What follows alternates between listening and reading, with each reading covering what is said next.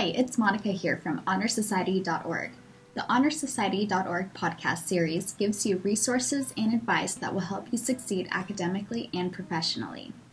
Now more than ever, having a positive online presence is vital when it comes to landing an internship or a job. First impressions are everything, and most likely you won't know when you're making this first impression because it will be online. According to the Society for Human Resource Management, 77% of employers will look up a candidate online. This means that before you even get a phone interview, you're already making a first impression. One of the things that I find most valuable about an HonorSociety.org membership is that you have the ability to have an online profile as well as an online writing portfolio. The profile is a place where you can showcase who you are, your talents, awards, and your career goals. It's a comprehensive way for a potential employer to know why you're a great candidate. So, to make sure that you're making the best first impression you can, I'm going to share with you the do's and don'ts of your online profile. Do. Have your profile on a platform that will make sure it will pull up at the top of your Google search.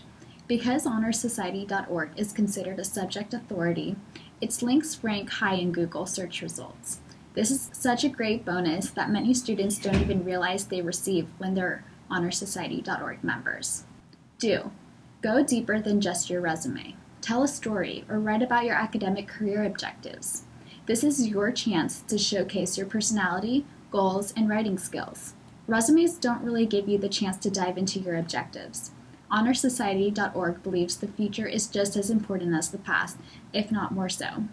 This is why having an opportunity to share with an employer your future goals is so important. I promise you that this will definitely make you stand out amongst other applicants. Do. Write articles or blog posts. Show employers that you're serious about the industry you want to be a part of. This is a great opportunity to show off any research you have done or voice your opinion on latest news in the industry.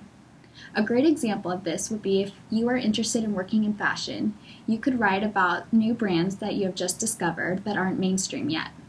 Another example would be if you're wanting to work in technology, you could write about your reviews on new apps. Now for my first don't leave it blank. You don't want your profile to be halfway completed. It will look like you forgot to finish it or you didn't find it important. You want a potential employer to see that you finish things through and only provide high quality work. The next don't have a low quality photo or a group picture. You don't need a fancy camera. With good natural lighting, you can have a friend take a great picture with just your iPhone.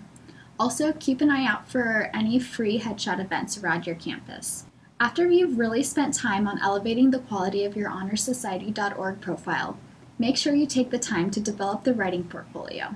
Good writing is a very in-demand skill, and a writing portfolio will show a potential employer your great communication skills. Another great thing about the writing portfolio through HonorSociety.org is that you can simply send a link to an application and you don't have to worry about your email not going through because it contains too big of a file. I would love to hear about how a positive online presence has helped you land an internship or a job. Leave a comment below and also be sure to head over to HonorSociety.org to make sure that your profile is looking great. Also, make sure to check back in with us. Our next episode is going to be all about studying abroad.